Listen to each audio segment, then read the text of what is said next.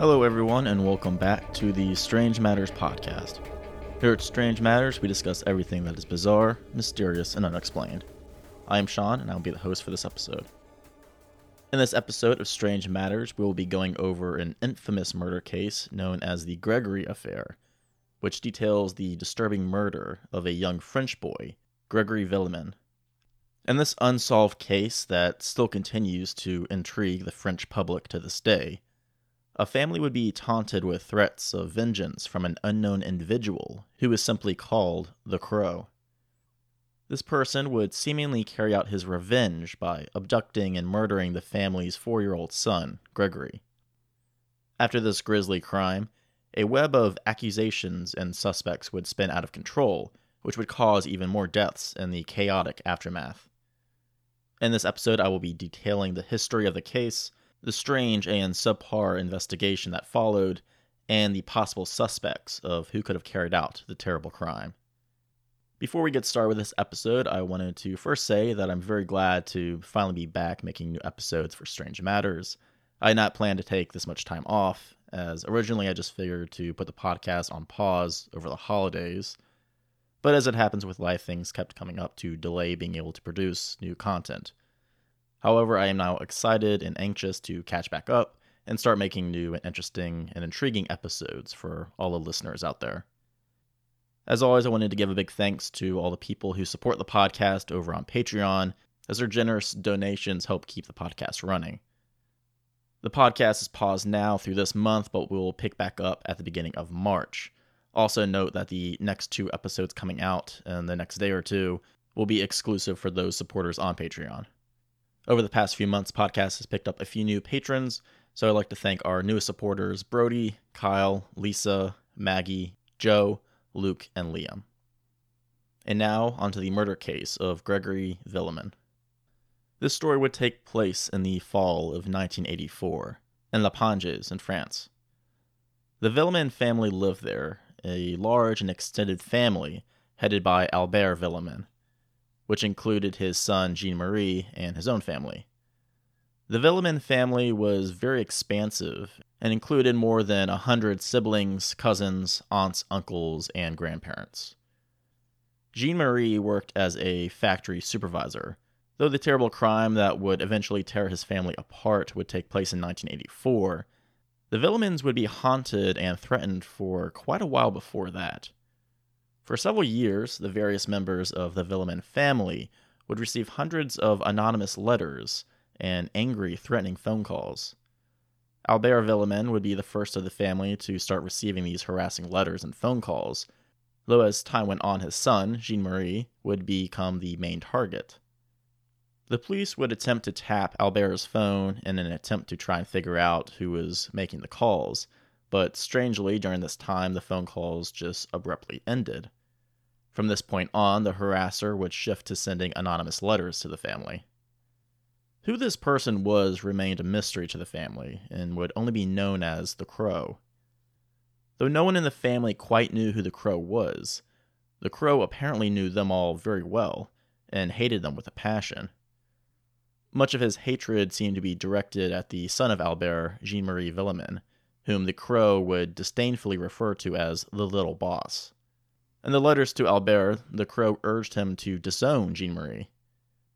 As the years went on, the Crow would continue to harass and threaten the family, even going so far as to say that he would murder them in an act of revenge. Again, what this revenge was supposedly in need of was mostly unknown, just as with the identity of the person making the threats. While the Villemin family couldn't determine the exact identity of the Crow, they knew it had to be someone close, someone with access to personal information among the circle of the family.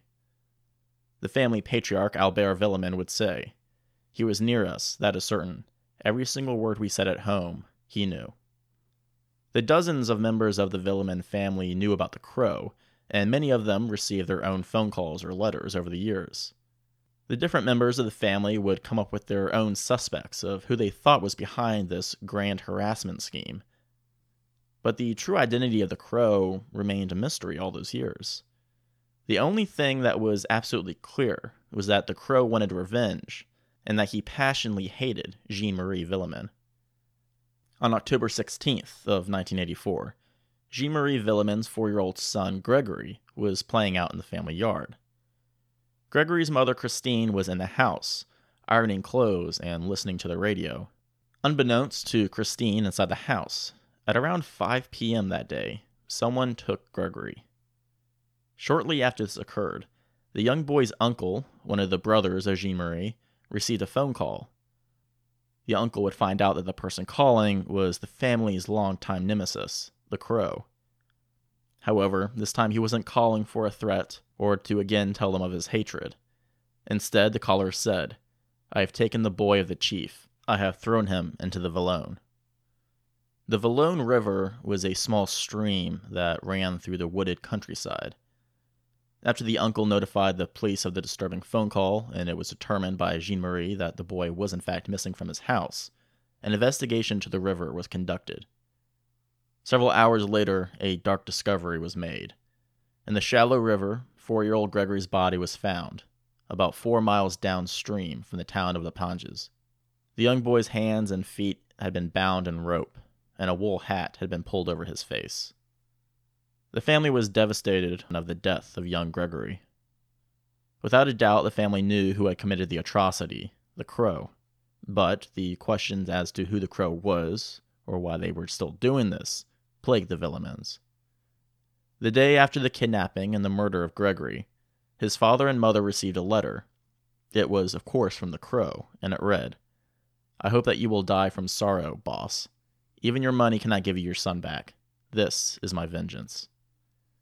Gregory Villemin would be buried in the family's church cemetery, along with his stuffed toy monkey named Kiki. At the funeral, his mother Christine would cry out, "My love, come back. Do not go away, Gregory," before eventually fainting.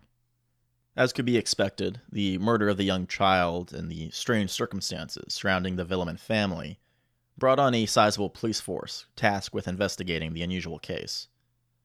The identity of this Crow person was still unknown, but it was thought that with the amount of personal information that the Crow knew about the Villemin family, that it was someone close, if not someone actually inside the family. Their need for revenge towards Jean-Marie also remained an unknown, but it was figured that it had to be a deep and personal hatred for this person, to not only continually antagonize him and his family over a several-year stretch, but to be able to hold a hatred that would eventually culminate in the abduction and murder of his innocent child. As news of this horrible crime spread, both law enforcement and the media descended upon the small French town. Over 50 police officers would arrive to help in the investigation, though nearly double that number in reporters also showed up from all over the nation to try and get the scoop on what was behind this mysterious and intriguing murder. Many of the local prosecutors were unprepared for a crime of this magnitude, and the investigation lacked cohesion. Even worse, throughout the early stages of the investigation, several prosecutors and officers, enjoying the spotlight they were receiving from the media, leaked confidential information about the case just to become part of the growing national headline. The autopsy of young Gregory showed that the cause of death came from drowning, along with exposure to the near-freezing cold water. There were no bruises on Gregory or signs of abuse or trauma. However, of the experts who took part in the autopsy, there were disagreements on where Gregory died. While some stated that he had drowned in the river, several other pathologists disagreed. Because of the lack of microscopic organisms found in the water in Gregory's lungs that was found in the samples of the river water, they believe that the boy was first drowned in regular tap water, perhaps in a tub or a bucket. It would then be after this that the killer transported the body and threw Gregory into the river. Which of these two versions of the cause of death would never be definitively determined. A few days later, a possible clue was found, when several officers found a hypodermic syringe and an empty vial of insulin near the riverbank where Gregory was found. It could be possible that the killer used an injection of insulin to render Gregory unconscious, and that this method would not be detectable during the autopsy. Unfortunately, none of the pathologists had thought to look for needle marks on Gregory's body before he was buried, so whether this syringe was in fact used on the boy or not could not be known for sure.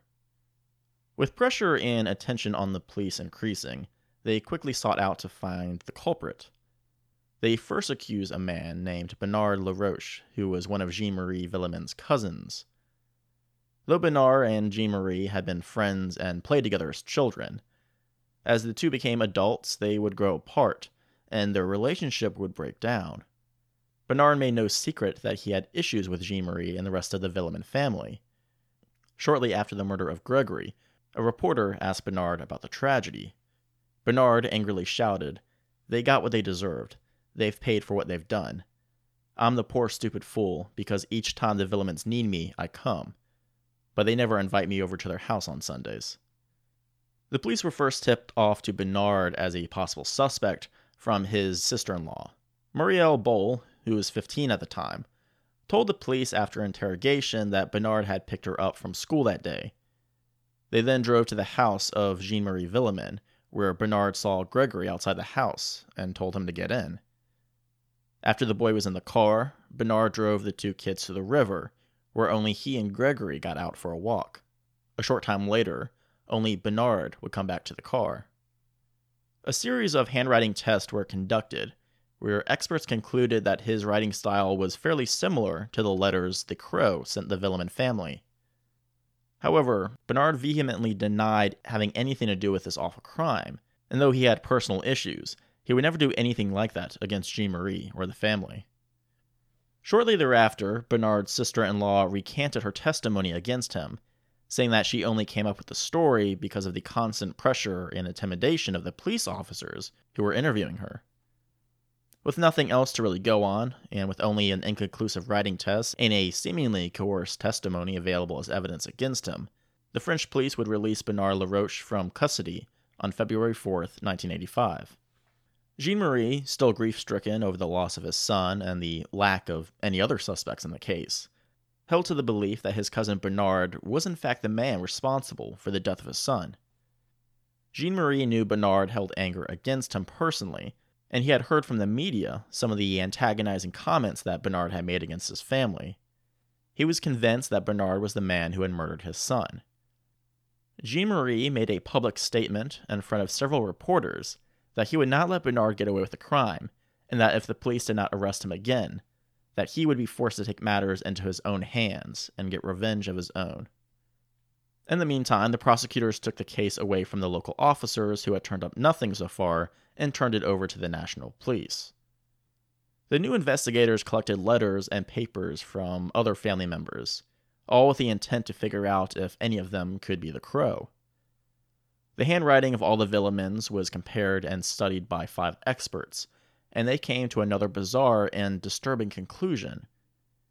Out of all the family members, the experts and police agreed that young Gregory's mother and Jean-Marie's wife, Christine Villemin, was the most likely author of all the letters sent to the family over the past years. The thought that Christine could have been the Crow all along was an unusual theory for the police, but since they had no other leads at the time, they prepared to move on with the information. During a search of the Villemin household, the police found several strands of rope in the attic that was similar to the rope found wrapped around Gregory's hands and feet. Jean-Marie and Christine denied ever having the rope in the attic, and later on, some would believe that the police actually planted the rope there as evidence to use against the person who they now believe was the prime suspect. The police would collect testimony from several of Christine's co-workers, and a number of them said they saw her mailing a letter at the local post office. This was during the evening of Gregory's disappearance, when she claimed to have been at the house the whole time. Also, during questioning, Christine Villemin could not remember what radio program she was listening to during the time that Gregory was being taken. Though the evidence against her was rather weak, the police were convinced that she was the Crow, and made no attempt to keep this belief from the press. The media quickly painted Christine as an evil, murderous mother who held a deep anger for her husband and killed Gregory to get back at him. A well-known author at the time visited the town, and without talking to Christine or anyone else in the family, beyond digging up the basic current rumors of the case, wrote a scathing article pronouncing her guilty, which further shaped public opinion against her. Shortly after the investigation and media had turned against his wife, and several weeks after Bernard LaRoche was released from police custody, Jean-Marie Villemin made good on his promise of revenge. Over the past month, his own anger towards his cousin Bernard had continued to simmer and grow more intense, aided further by the fact that reporters were constantly feeding him rumors that the police and the prosecutors were attempting to cover up Bernard's involvement in his son's death, by instead trying to implicate his wife Christine. In the early morning of March 29th of 1985, Jean-Marie calmly and patiently waited outside the house of Bernard LaRoche. Eventually, the front door opened, and the unsuspecting Bernard said goodbye to his wife and father-in-law and stepped out. Jean-Marie walked up to block his path, pulled out a recently purchased shotgun, and blasted Bernard at close range. The gunshot wound was fatal, and Bernard quickly died. Jean-Marie was arrested by the police and was charged with murder, for which he was sentenced to 5 years in prison. During his trial, Jean-Marie would say, "The crow said I would die of grief. Maybe. But I wanted to have him first. It's true. I wanted to have him." During the trial of Jean-Marie for the murder of his cousin, Bernard LaRoche, Bernard's widow stated that she did not really blame Jean-Marie for what he did. Rather, she places the blame on the incompetent investigation and on the media for turning the crime into a national story, placing intense pressure and stress on Jean-Marie. The widow said about Jean-Marie in court, "One must be human in this affair. He is not a killer, he's a victim." For her part, Bernard's widow, Marie Ange, would successfully sue the French state for failure to prevent her husband's death. While Jean-Marie was arrested for the murder of his cousin Bernard LaRoche, his wife Christine Villemin was also eventually arrested and charged with the murder of their son Gregory. While the handwriting experts agree that her writing was about as near a match as they could get for the letter sent by the crow, at the time they really had no other pieces of strong evidence against her. So the police had no way of moving forward with that line of investigation, and just as with the late Bernard LaRoche, Christine Villemin was also eventually released and cleared of charges of the murder. Jean-Michel Lambert, the first prosecutor in charge of the case, remained convinced of Christine Villemin's guilt, and for years afterwards was adamant that she was the crow and the person who had murdered Gregory. However, others had criticized Lambert as being inexperienced and in over his head, taking control of the high-profile case. Years down the line, experts would point out several errors that Lambert made that perhaps led to the confusion and inconclusive nature of the case, such as his decision to stop pathologists from taking any more than just a few samples during young Gregory's autopsy. Both the story of Gregory's murder and the chaotic aftermath enthralled the nation.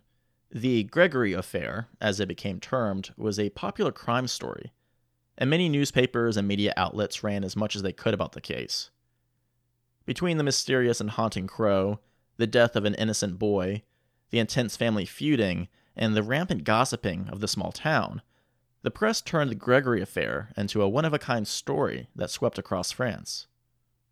The reporters and newspapers were all too happy to keep the nation up to date with the latest rumors and leads involved in this twisted case.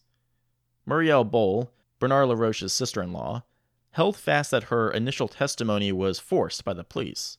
She would later go on to say that she took the bus home from school the day of Gregory's murder, and that during the time when Gregory was supposedly kidnapped, she saw Bernard LaRoche watching TV with his son.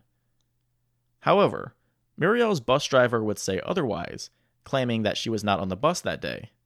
There was also a neighbor who claimed to have seen a mustachioed man and a red-haired girl parked in the car outside of the Villemin household, the descriptions that fit Bernard LaRoche and Muriel Boll. There's also information that came from a nurse who treated Muriel Boll's diabetic mother in the early 1980s, testifying that she had shown Muriel how to administer insulin. However, the nurse could not remember if this took place before or after Gregory's death. It does have to be noted that due to the lacking information found in the autopsy, the police can't even be sure if the insulin was even used on Gregory, which would make this testimony meaningless. Also, though perhaps irrelevant, it would later be determined that this same nurse was also having an affair with one of the local police officers who was investigating the crime. Christine Villemin would angrily denounce accusations from the four handwriting experts that concluded that she was the author of the letter that the Crow sent to the family's household the day after Gregory's death. Christine would point out that the test wasn't entirely conclusive, as only 4 of the 5 handwriting experts would say that she was a match. As for the co-workers who said that they saw her at the post office on the evening of Gregory's death, Christine contends that they are confused about what day that was, and it was only pressure of the police that made them say it was the day of the murder. The investigations and court trials turned into a national attraction. People from across the country came to the small town to take tours of the prominent locations involved, such as the Villemin house where Gregory was kidnapped, to his final resting place in the cemetery. Large crowds waited outside the courthouses, hoping to get a chance of finding their way into the courtrooms. One tourist who was questioned about visiting Gregory's gravestone said to a reporter, "I came because it interested me. How can you not be interested? After all the talk in the newspapers and on television, it's impossible to stay away."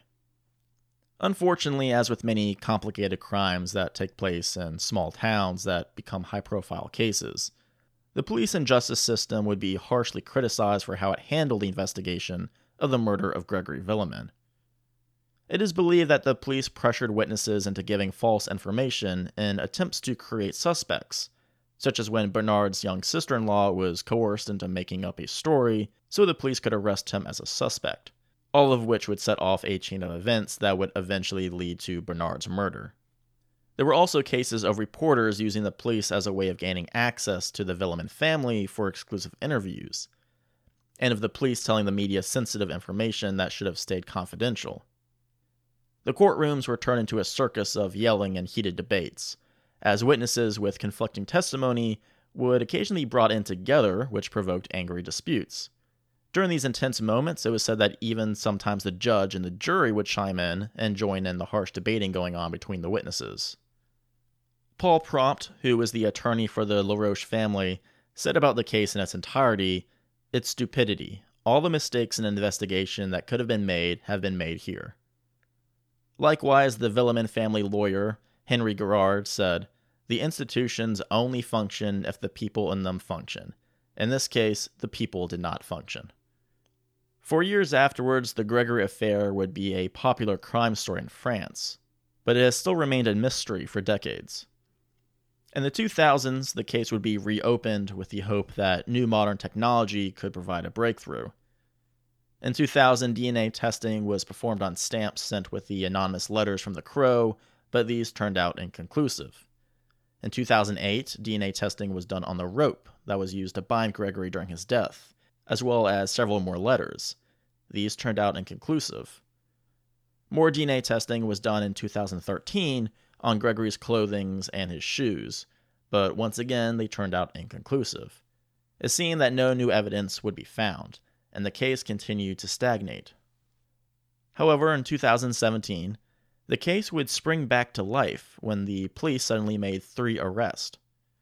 Marcel Jacob, the uncle of Jean-Marie Villemin, and his wife Jacqueline, was taken into custody by the police, as well as Jeanette Villemin, the half-sister of Jean-Marie.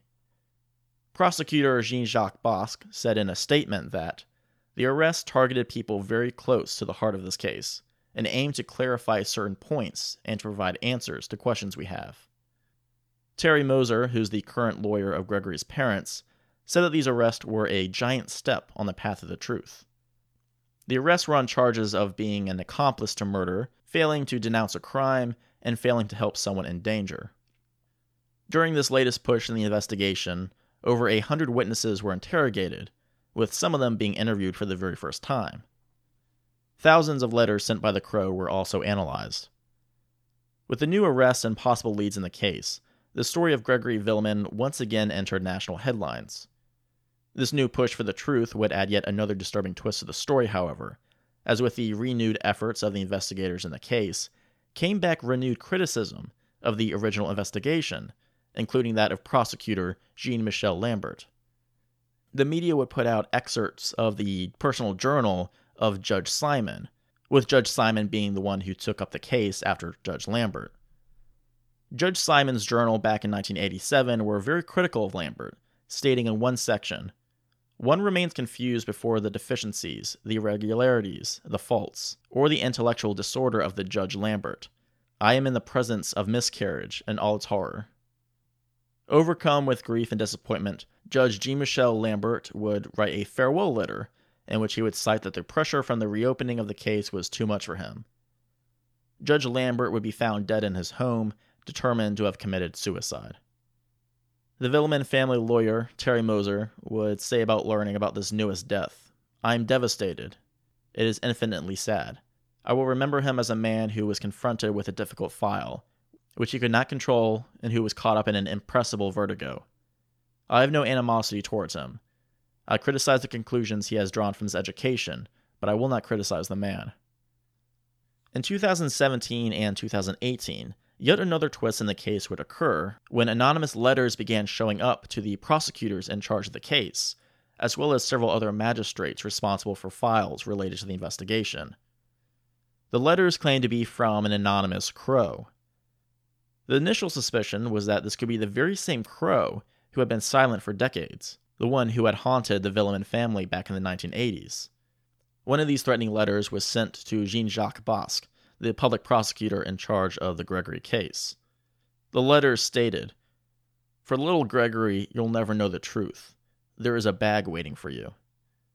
The bag in this letter refers to the suicide of Judge Lambert, who was found with a plastic bag around his head. This statement would lead some to believe that Judge Lambert in fact had been murdered and had not taken his own life. DNA analysis of these new letters sent to various individuals do show that they are all coming from the same person, but whoever that person is remains unknown. However, the DNA on these new letters do not match any samples collected in the initial investigation of Gregory's death. This would suggest that the person behind these new letters is most likely not the same person who harassed the Villemin family for years. But it is unknown whether this new author is simply a copycat or someone taking directions directly from the true Crow. At this point, much about the Gregory affair remains a mystery. The most recent indictments do offer perhaps an eventual resolution to the case. The investigation has determined that there are inconsistencies to the story of Marcel and Jacqueline Jacob, the great-uncle and aunt of Gregory, and that neither have been able to produce a confirmed or substantiated alibi for the evening of the murder. The prosecutors also state that Marcel Jacob had occasionally angry encounters with Jean-Marie, and that he had been known to call Jean-Marie the Chief, just as the Crow had done in numerous letters. The summary of the investigators' current theory so far states that Marcel Jacob and his wife Jacqueline conspired with Jean-Marie Villemin's half-sister Jeanette to abduct and murder 4-year-old Gregory. Marcel Jacob was on very bad terms with Gregory's father, Jean-Marie, but the Jacob couple was also very close to Bernard Laroche. It is believed that the team was able to manipulate and use Bernard Laroche, exploiting his own hatred of Jean-Marie, into kidnapping Gregory. The police believe that Bernard was not aware of the fatal outcome reserved for Gregory, but instead thought that his involvement was only limited to kidnapping. Muriel Boll, the half-sister of Bernard Laroche, was also indicted and taken into custody during this time. This came about when a first cousin of Muriel, who had never been interviewed before previously in the case, came forward and stated that they were aware that Muriel had been beaten and threatened by certain family members after she had accused Bernard Laroche. It could be that these threats from the family convinced Muriel to go back on her testimony, so that she would state that the police had coerced the false confession. While the police seemed convinced of the credibility of this new testimony, Muriel Boll's lawyers state that this new information is not enough to keep her under custody. While the investigation continues, the prosecution is sticking by its theory. A report in 2017 states, "We can say that Bernard Laroche is the author of the kidnapping of Gregory Villemin, October 16, 1984. The investigation also believes that the subsequent murder of Gregory was carried out by a second team, perhaps that of Marcel and Jacqueline Jacob. The investigation believes that Muriel Boll's first testimony was the correct one about her accounts of riding with Bernard to go pick up Gregory, and that she was there when Bernard then drove and dropped off Gregory. Her recanting of this testimony was brought on by threats of violence or even death from the other family members involved in the conspiracy. Though the investigation hopes that they are closing in on the truth, With the amount of time that has passed and the relative lack of physical evidence, many fear that the truth behind the Gregory affair will never be fully revealed. The identity of the Crow who harassed the Villemin family for years, and who or how many people were actually behind the abduction and murder of Gregory, perhaps will never be solved. As for the family of Gregory, they have done their best to keep moving on with life. Jean-Marie and Christine Villemin are still together, and they have had 3 children in the aftermath of their dark past, who are now successful adults. About his son, Jean-Marie Villemin said, "Gregory was lively, tender. He grew up in happiness. You always had to eat lollipops with him, and he danced to Michael Jackson music. He was a marvelous child." For the countless people who have been intrigued by the Gregory affair over the years, and what has become one of the biggest criminal cases that France has ever known, the truth behind Gregory's fate, for now, remains a mystery. Thank you all for listening to this episode of the Strange Matters podcast. If you have your own thoughts or feedback about the mysterious case of the Gregory affair, or if you have suggestions for future episodes, please feel free to write into the podcast. You can reach us by our email at strangematterspodcast@gmail.com.